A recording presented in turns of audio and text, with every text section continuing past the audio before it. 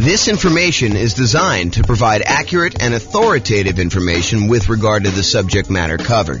It is offered with the understanding that the presenters are not engaged in rendering legal, accounting, or other professional services.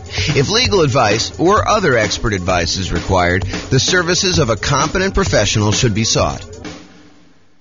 Welcome to the Grand Rapids Real Estate Investing and Real Estate Financial Planning Podcast. Learn all about investing in real estate in Grand Rapids, Michigan, with a combination of real estate financial planning and modeling with numbers specific to Grand Rapids, plus syndicated, more generalized recordings of live and pre-recorded real estate investing classes.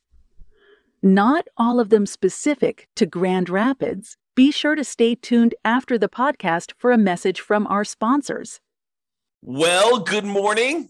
Welcome, everyone. I am your host, James Orr, and today we have a class that I think is going to surprise a lot of folks. What if I told you, this sounds like such a sleazy, infomercial pitch, but go with me for a minute here. What if I told you I could save you, on average, 4 years off of financial independence, 4 years of working at a job that you don't like, and have you be able to be financially independent 4 years earlier? Or what if I told you it was 7 years on median? And what if I told you, because everyone's all crazy worried and paranoid right now, we've seen interest rates rise over the last, year and a half or so, whatever it's been. They went from all-time lows. How quickly we forget that they're all-time lows, not just lows, but how quickly we went from all-time lows to not even all-time highs. Just more reasonable ranges for mortgage interest rates, kind of in the middle range of what we would see normally.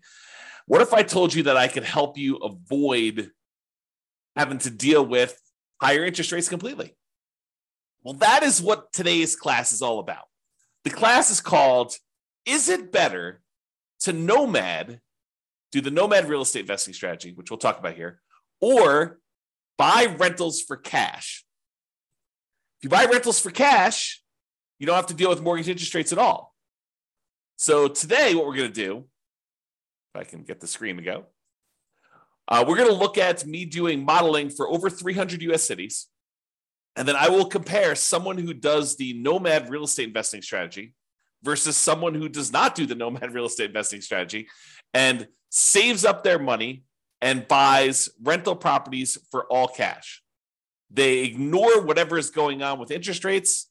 And I know that you're thinking to yourself, James, that would take forever. It takes me long enough to save up for my 5% down payment to buy my next Nomad property.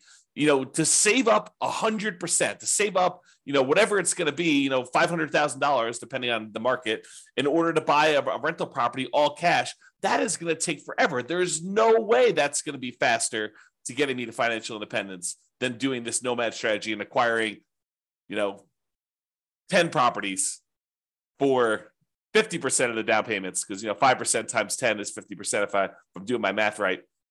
So in the same time I could save up for half of a full property, I'm able to buy 10 Nomad properties. There's no way that buying a property free and clear, all cash, saving up that money is going to get me there faster.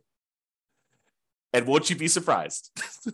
That's what we're going to see today. It's going to be awesome. So I modeled this in over 300 U.S. cities. And here's what we're going to be comparing. In both scenarios, I've made the assumption, and before I even go into this comparison here, I will tell you that assumptions matter. And if we change one little thing, for example, I'm about to tell you that everybody is buying an owner-occupant property first. So they're all buying a property to move into at 5% down. They're going to live there, and they're going to, depending on whether it's doing the Nomad strategy or they're buying the rentals, they're either going to live there forever or they're going to live there until they buy their next property. However, what I'm going to point out to you is if we change any assumption, if we say, look, they're not going to buy an owner-occupant property first. They're going to rent, as an example, although it's hard to rent when you're doing Nomad, but they're going to rent the property. That would change some of our assumptions. If we see properties appreciate faster or slower than what we've assumed, that will change things. If we see interest rates go up or down, that will change things. So this is a very static set of assumptions, and I'll let you see all the assumptions I have. I'll give you a link to do that.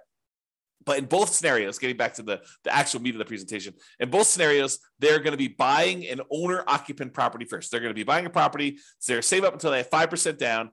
Then they're going to buy an owner-occupant property. They're going to live there, and they're going to either stay there forever, or if they're doing the Nomad strategy, they're going to use that to kind of bounce into the next property. Okay, so in both cases, though, whether they're buying rentals all cash or they're doing Nomad, they're both buying an owner-occupant property, moving in there first. With the Nomad strategy is someone basically buying a property, moving into the property, living there for at least a year, then converting the previous property to a rental, moving into the next property with 5% down or 3% down. In this case, we're doing 5%, but moving in there with some low down payment, owner-occupant loan, living there for a year, then converting that one to rental and repeating the process until they have as many rentals as they desire. Okay, so with the Nomad strategy, I'm specifically saying they're saving up until they could buy 5% down owner-occupant properties. They're going to live in that property for at least a year and until they've saved up to buy the next property, because sometimes that's more than a year. It might take them more than a year to save up 5%. And we acknowledge that. We plan for that. We model that in our analysis. And then they repeat that until they have up to 10 properties total, 9 rentals, and then 1 that they're living in.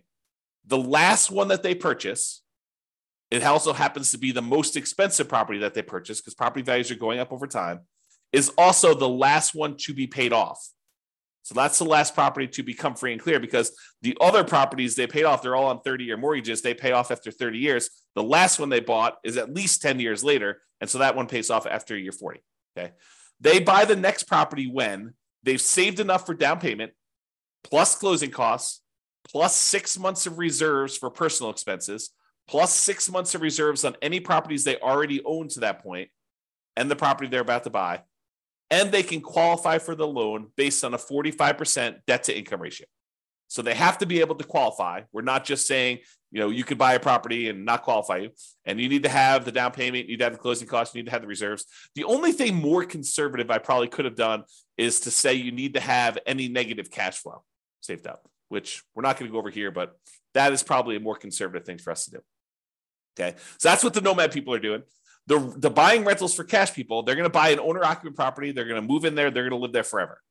Then they're going to save up until they buy properties for all cash with closing costs and reserves. They're not getting any loans at all except for their initial owner-occupant purchase where they move in.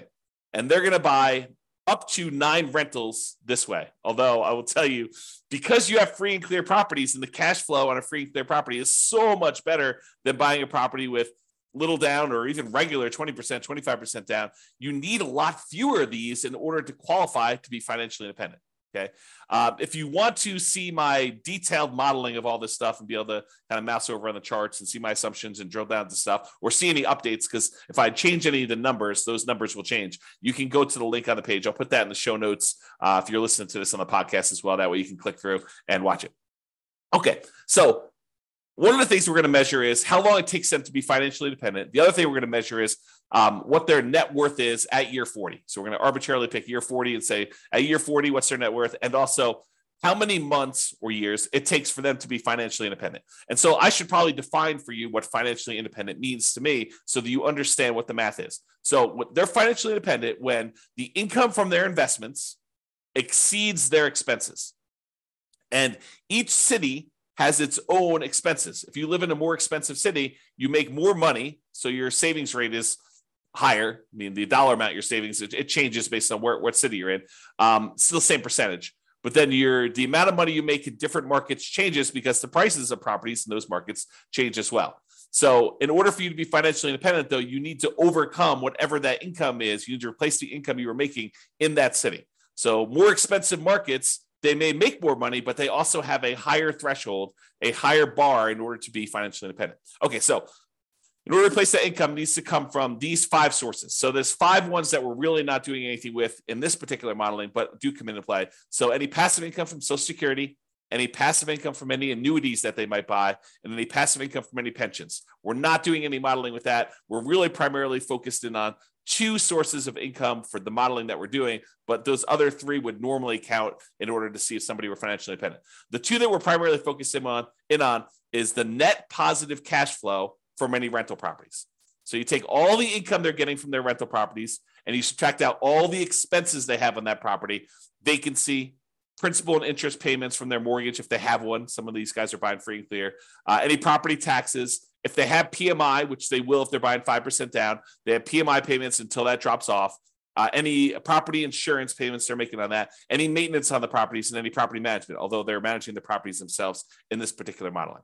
Okay, so any net positive cash flow, all the income minus all the expenses.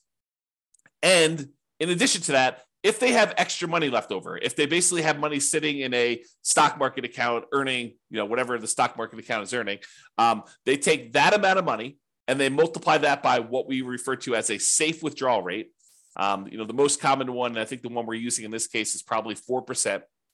So if they had $1 million in stock, they'd be able to say $40,000 a year of that is contributing toward whether or not they're being financially independent. So we use that too for any extra money they have left over. So if they get to the point where they've bought all their properties, now they have this account balance just growing over time, that would also contribute to them being financially independent. So the sum of all 5 of those things, in this particular case, these 2, net positive cash flow from rental properties and the invested assets times the safe withdrawal rate, plus if they had this going on, which they don't, Social Security, annuities, or pensions, then all of those combined would then see if they have exceeded their income that they had from their jobs. And that is how we would define them being financially independent. Okay. So my assumptions, each city's modeling uses their median, essentially, home price and estimated rents on what the median home price in that market would be. Now, we did not apply any of our optimization strategies. We didn't apply any of the 88 strategies that we have to improve cash flow on rentals. So this is not like, hey, if you really optimize everything, then this is what it would be. This is sort of like any investor could come in and achieve these results. That's sort of what I'm looking to do here. It's not like you're buying exceptional properties. It's not like you're trying to maximize the income and minimize your expenses on your rental and applying those 88 strategies to do that. This is really just generic median income coming in. As I mentioned before, the job income does vary based on the city so that they can afford a property in that marketplace. If I said everybody makes $5,000 a month and they tried to buy a property in California, good luck. They would never buy a property because they never qualify with that 45% debt to income. So I had to adjust incomes when I modeled different markets to say, look, someone in California obviously makes more than someone in, I don't know, let's say Mobile, Alabama, which has a lower price property than California does. So in cities where they have higher income, they need more passive income, more investment income, more rental income to be considered financially independent. So to those who more is given, more is expected in order for them to be financially independent. It's another way of thinking about that. We do start everybody with just enough for a down payment to buy a 5% down owner-occupant property with closing costs. So about 7% of the property prices in that market. I set a threshold at the bottom to be at least 10K, which I'm not even sure anyone hits the minimum. But they are buying an owner-occupant property in both scenarios, whether they're doing Nomad or whether they're buying all cash. Now realize though, with Nomad, they keep moving out of it into their next owner-occupant property. When they're buying properties for cash, they live in that first property forever. And this may actually come into play because if they actually pay off their owner-occupant property, the amount that they need in expenses actually goes down. And so the amount that they need to be considered financially independent actually goes down because they no longer need to have that mortgage payment in order to be considered financially independent, which is interesting and may come into play because with the Nomad one, that's 10 years later at least, right? Once they bought their last owner-occupant property. With the buying properties for cash, they bought that property early on, and so that property gets paid off after 30 years. Interest rates. Here's my assumptions for interest rates. When buying an owner-occupant property, we're assuming they're getting a 6.5% owner-occupant interest rate with 5% down. And in addition to that, it does have private mortgage insurance. That private mortgage insurance is the insurance you pay because you didn't put 20% down to protect the lender in case you default. That's what PMI is, private mortgage insurance. Now, if they were buying rentals, which they're not, right? They're buying owner-occupant properties. But if they were buying rentals, then they're paying cash for the other strategy. Rental interest rate, I've made the assumption, would be 7% for non-owner-occupant, 20% down, and that would not have PMI because you're putting 20% down in that case. But again, we're not using that number because they're buying properties for cash. Okay. I also assume that they're earning 7% per year in the stock market as their rate of return there. And I modeled this out for 100 years. I used to model it out for shorter, but I started doing 100 because sometimes they'd be financially independent right after I stopped my modeling. And I was like, look, we'll just do 100 years and see what it looks like for all those. If you want to see my assumptions for any of these, go to realestatefinancialplanner.com/model, MODEL, and you'll be able to see like every different city, a whole bunch of analysis for like all the cities at once, but then you can drill down into any given city and see what my actual modeling is for that particular case, whether they're doing Nomad or buying properties for cash or whatever they're doing there. All right, so here we go. This is it. When do they achieve financial independence? So there's 305 cities that I did this modeling for, 305 different US cities. So in the baseline Nomad model, they achieved financial independence faster in 84 out of the 305 cities. So in 84 out of 305 cases, it was better for them as far as speed to financial independence goes, to get to the point where they are completely financially independent. They no longer need to work anymore. In 84 cities out of 305, if they do the baseline Nomad model, buying a property with 5% down, moving in, live there for a year, converting it to a rental. Okay.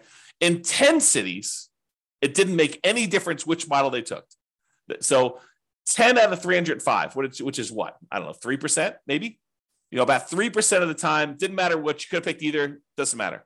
But in 84 cities, it was better for you to do Nomad, which means that in 211 cities, about 2/3 of the time, it was better for you to buy an owner-occupant property and then save up money forever, it seems like, in order to buy a property for all cash, then use whatever extra money you have saved up to then save up for the next one that you're going to buy all cash, and repeat this until you're financially independent. It was faster for you to be financially independent if you did that 2/3 of the time and 2/3 of the cities by doing the all cash model. That's crazy, right? I think this surprises a lot of people. They're like, wait a minute, how is that even possible? It's going to take you forever to save up this amount of money in order to buy the properties for all cash. And I'm telling you, it surprises me. But the challenge is this, right? Like, I think a lot of folks, they assume maximize leverage, get into the deal as quickly as you can, get onto the property so that you kind of let your properties appreciate with you. And I'm telling you that is true in about 1/3 of the cases, a little bit less than a third, but about 2/3 of the time with our current economic conditions, my current assumptions, you would have been better off buying rentals all cash 2/3 of the time versus doing Nomad. And, I'm sure we'll do a comparison where we compare, buying all cash to putting 20% down or putting 25% down, or, doing some other strategies in addition to that, like paying off properties early. Like, all of these are coming. And a lot of them are already done if you want to go look on the website to kind of look at them. But you will see classes on this coming up. And we'll see like just how big of a difference doing things like paying off properties, paying off the owner-occupant property, paying off my rental properties, paying off my rental properties with cash flow, paying off my rental properties or only when I have enough to pay them off in full. Like, there's all these differences that are going to come into play, and we're going to see how that plays out. And as the market conditions change, as interest rates go up and down, and maybe the stock market rates of return vary a little bit, or the prices of properties in different markets change, we can adjust all those and rerun them. So 6 months from now, we may have different analysis using slightly different numbers. If rates go up to 10% or they go back down to 3%, we'll rerun them and you can see. Okay. All right. So shocking, but 211 cities, it's better to do the owner occupant than to buy up to nine properties, all cash, than it is to do Nomad, which is 84 cities. And here is the distribution of when they actually end up being financially independent. It looks like there's a lot of clusters right around here when they pay off their first property. So for a lot of these situations, there's a lot of them that become financially independent when they were otherwise buying properties for cash when they pay off their owner-occupant property completely, right? Because that happens after 30 years. And so right after this 360-month period, there's a big bump of a whole bunch of them becoming financially independent. And you don't see that for those doing Nomad because that happens at least after month 480, sometimes even longer. Okay, but you can see this distribution. And there are some cases where it took a long time for them paying all cash for properties, and there are more of these baseline Nomad ones that have done that. Okay, so it's not like universally better, but 2/3 of the time it's better. Okay, this is a chart showing you. This answers the question of, so is it the more expensive markets where this is the case, or is it the less expensive markets? And I will tell you that it looks like sometimes when you're buying properties in more expensive markets, it tends to be better to do them all cash, which is surprising for me, at least. I don't know, probably for you too. But it's not universally true. It's not like, hey, on the low end, it's always better to do Nomad. On the low end, sometimes it's better to do Nomad. Sometimes it's better to pay all cash. But for the higher end, it seems like most of the dots, which represents each city, most of the dots show you that it's better. It's green when you do the 9 properties all cash as prices get higher. Now, this is an exception. This one's about $1 million, a little bit less than $1 million property prices in that marketplace. And in that case, it's better to actually have done Nomad. But a lot of times it's better, like these green dots over here, as properties get more expensive, it shows you that. Okay. The other thing I'll point out is sometimes it's a lot better. Like over here, it's a lot of months better to have done all cash than it is to have done Nomad because you can see the distance from this 0 shows you how much faster it is. And so sometimes it's just a little bit faster when they're really close to 0, either side of the line. And sometimes it's a lot faster. Like this is over 100 months faster, which is like what, 8 years, 9 years, 9 times 12, it's in months. So this is about, 8 or 9 years or so faster. And then these are more than that to go ahead and see. Okay. All right. So now we talked about speed to financial independence. You're like, okay, maybe in some cases it might be faster to do all cash, but what about net worth? If you're buying all these rental properties with 5% down, you're highly leveraged. Surely net worth has got to be better when you're doing the Nomad strategy because you're buying properties, you're leveraged, your net worth is growing. And so what is net worth at year 40? It's kind of our arbitrary cutoff. We could do charts for all the net worth throughout the whole time, but we're basically picking year 40 to compare. And I will tell you, in 245 of the cities, out of 305, 245 out of 305, which I think is about 80%. I'll ballpark in that. I could be wrong on that, but I think it's about 80%. 80% of the time, your net worth is higher if you did the Nomad strategy. So 80% of the time, you'd have a higher net worth if you did the Nomad strategy. 47 cities out of 305, you would have a higher net worth if you did the all cash model. And in 13 cities, it didn't matter at all. Okay. So realize that we're kind of splitting our goals here. If you want to be financially independent fastest, the majority of the time, it's better to do the all cash ones. If you want to have the highest net worth, it might be better for you to do Nomad. Crazy. You have to make a decision. Do I want FI or do I want highest net worth? And sometimes it's a combination of those, right? Sometimes you're willing to do a little bit of each. Maybe you don't, not that we did this today, but maybe you don't save up until you have all cash. Maybe you save up until you buy the property with 50% down. And we can see what that would look like if we decide to model that in the future. All right, here's the net worth difference. When you do the ones where it's all cash, those tend to be relatively small differences in net worth. So where that is the winner, it's not like you have massively higher net worth. It is relatively small amounts of more net worth when you do it that way. When you do the Nomad model, sometimes it's significantly higher net worth, like tens of millions of dollars better. Okay, so just realize that when you do Nomad, sometimes Nomad is way, way better. Not always, but sometimes it's way, way better. When you do the ones where you buy all cash, sometimes the net worth difference is really small. Most of the time, it's really small.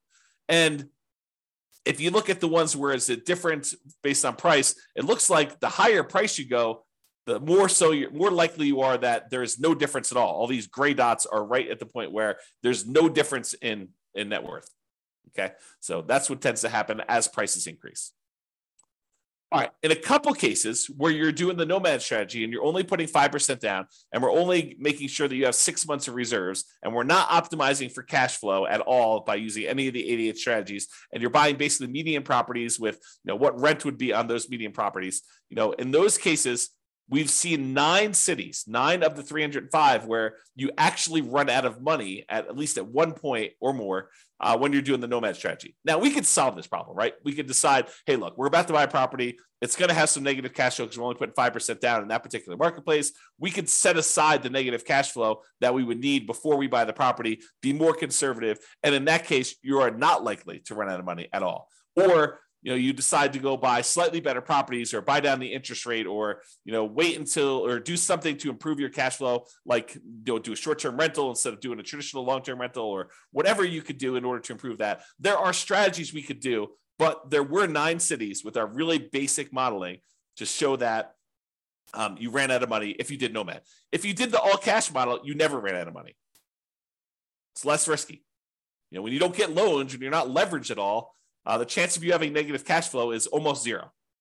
If you're buying a rental property and you're paying all cash, there's no mortgage. And the mortgage typically is a very large expense on that. So there's no negative cash flow on any of those. Okay. All right. And you can see that it tends to be the higher price properties that tend to be the ones that ran out of money. So definitely over $1 million, except for a couple here around 500,000. There are like maybe 2 that were under 500,000. The rest of these were, $1 million properties or more. Those are the ones that tended to be the ones that ran out of money. All right. Now here's the summary. And this summarizes, like net worth and how much they were short and the number of properties that they bought and how long it took them to achieve financial independence, plus 6 different measures of risk. Okay. And so I did both the median of all of these for all the cities, and then I do the average. So on median is when you take all the different numbers. So let's say we're talking about net worth at year 40. So you take the lowest net worth at year 40 and you take the highest net worth at year 40. The median is the middlemost number from that list sorted highest to lowest. Okay. And so the median net worth of someone doing the Nomad strategy is about $8.2 million 40 years in the future. If you want to know what that is, sort of like today's dollars, if you divide by 3, you'll get a rough idea. So it's like, 2.6, 2.7, somewhere around there, is about what the net worth would be in today's dollars, if you think about that. Okay. So that's for someone doing Nomad. $8.2 million is what it is in the non-inflation adjusted back to today. So what was it if you bought the properties all cash? Well, it was 6.8, a difference of $1.4 million. Or another way of saying that is when we look at the median, doing Nomad was 17.5% better in terms of net worth. Non-trivial. I mean, it's not insignificant. 17.5% better for you to do Nomad. If we look at on average, though, Nomad was 30% better because some of them were really, really significantly better. So the average for the Nomad one was 11.9 million net worth. The average for the buying all cash one was 8.2 million. And so that's a $3.6 million difference, or about 30.5% better to do Nomad in terms of net worth. However, let's look at how long it takes someone to be financially independent, the minimum target monthly income in retirement achieved. Okay. So if you did the Nomad strategy, it took you 529 months on median versus 447 months. That's a difference of, on median, the middlemost number of 82 months. 7 times 12 is 84, if I'm not mistaken. 7 times 12 is 84. I think it's 84. So that's about almost 7 years better to do the all cash one. It's about 15%, 15.5% better to have done all cash for achieving financial independence on median. If we look at average, it was 547 months on average, to do Nomad, or 498 months on average to do the all cash ones. Let me take a drink and mute myself. Okay, I'm back. All right, so for the baseline Nomad one is 547 months versus 498 on average, or about 49 months difference. About 4 years on average faster for you to do all cash rentals than it was for you to do Nomad, or about 9% better. Remember at the beginning I said, what if I could save you 4 years off of your, the time you were working a job you didn't love to become financially independent? Well, that's what I'm showing you. On average, It's 4 years faster for you to do all cash than to do Nomad. So if you were planning on doing the Nomad strategy right now with our current economic conditions in all the different cities in the US, 305 cities that we modeled, it's 4 years faster for you to save up and do all cash. Mind blown. Okay. Now let's look at risk.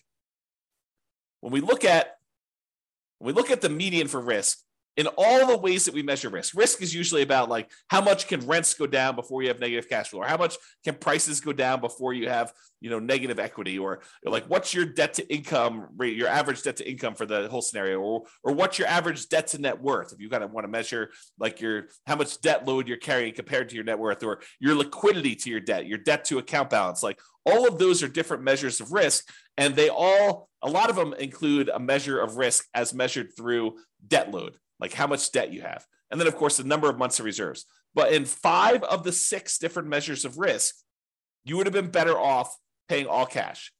Well, if you think about it, it makes sense, right? You're not getting loans on these properties, so it's less risky to do those types of strategies. If you don't have any debt at all, your debt to income is going to be better, right? If you don't have any debt at all, well, you do have debt because you're buying the owner-occupant property at first. But if you only have one property that has debt and 9 of the other ones don't, then you're going to be less risky. If you only have one property with debt, 9 of the other ones don't, your debt to net worth is going to be better, or your debt to your account balance is going to be better. And so in all those cases, both an average and median, it is better, less risky for you to buy the properties all cash. So with less risk, you also are financially independent faster. However, when you take on this more risk, you end up with, on average and on median, a higher net worth. Not universally. There's somewhere it's different, but most of the time. Okay? All right. So now, just a reminder, we've been talking about like this median property and the rent on that median property. We could go and apply all these 88 strategies that we have to improve cash flow, to improve these numbers for those with the rentals. Okay? We're basically using median price properties and what rent might be on those in each of the market. You, as an individual, should be able to choose and do better than what I've talked about.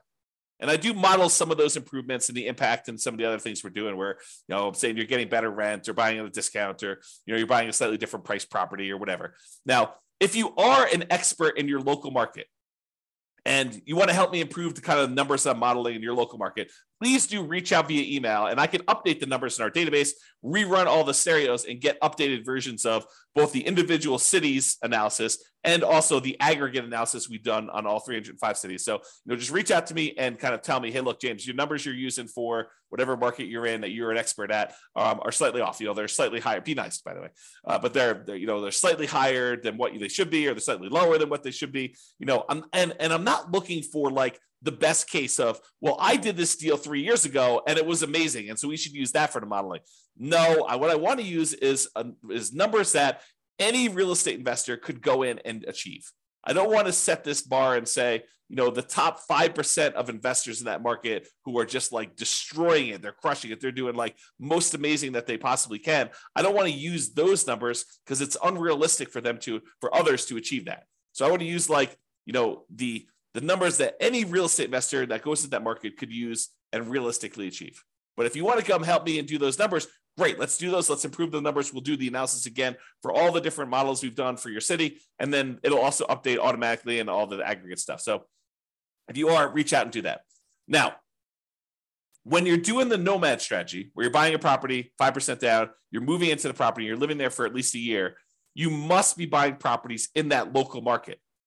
But when we're buying properties all cash, or we're buying properties even with 20% down or 25% down or 15% down, non-owner occupant investment properties, and we're not moving into them, we technically don't need to be buying in those same marketplaces, right? If you live in a really expensive market where the economics of buying rentals are really hard to make work, like you're buying properties where the rent is really low compared to what the price is, and you can't make them cash flow, you don't have to buy in that same market where you live. You could say, why don't I go to another market that has better cash flow economics and buy those properties elsewhere? So if you're doing Nomad, you have to, by definition, do it in your local market, unless you're willing to move markets, and then you're not doing it in that market anyway. But if you're doing it in your local market because you're doing Nomad, you have to be buying properties because you're moving in and living there. If you're doing any other strategy where you're buying investment properties, non-owner occupant properties, all cash 20% down, 25% down, 15% down, 50% down, 75% down. Doesn't really matter. You can buy in better markets and improve your cash flow. So it should be better than what we're even showing. Okay. So I just wanted to point that out as an obvious point, but hopefully it's obvious to you. All right. So in conclusion, in our current market conditions, current price, current interest rates, current rents, in 305 US markets, using what I would consider to be less than ideal median price to rent properties, buying properties all cash tends to outperform the Nomad strategy for speed to financial independence and lowering of risk. However, you tend to have a higher net worth when you do the Nomad strategy. So your standard of living, another way of saying this is your standard of living in retirement will probably be higher when you do the Nomad strategy. The market does matter though. In some markets, it's better to buy all cash, and in others, it's better to Nomad. Generally, getting loans, especially 5% down, high loan to value, tends to be riskier whenever we measure risk with debt. So it's best if you look at your specific market and apply as many of the 88 cash flow improving strategies as practically possible to improve on your own implementation. And you can go to realestateFinancialPlanner.com/model to drill down into your own city and see this. That's all I got. Hope you enjoyed it.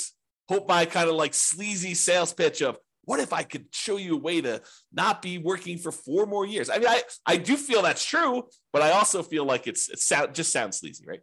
So I hope, though, that motivated you and you were intrigued, as I was, with this particular modeling of the real estate investing stuff. So this has been James Orr. Have a great day, everybody. Bye-bye for now. With home prices up, mortgage interest rates up, and rents up, but not quite enough to counteract the higher prices and interest rates. Cash flow on rental properties in Grand Rapids is harder than ever. Book a call with the Real Estate Financial Planner to apply our proprietary 88 strategies to improve cash flow on your rentals. See the show notes for a link to schedule your call and improve your cash flow today. If you're a real estate agent, lender, or professional in Grand Rapids that wants to help our real estate investor listeners, consider reaching out to learn about collaboration opportunities with this podcast. We'd love to add more value to our listeners by having you assist our investors buy, sell, and finance their real estate investments. See the show notes to schedule a call to discuss collaboration opportunities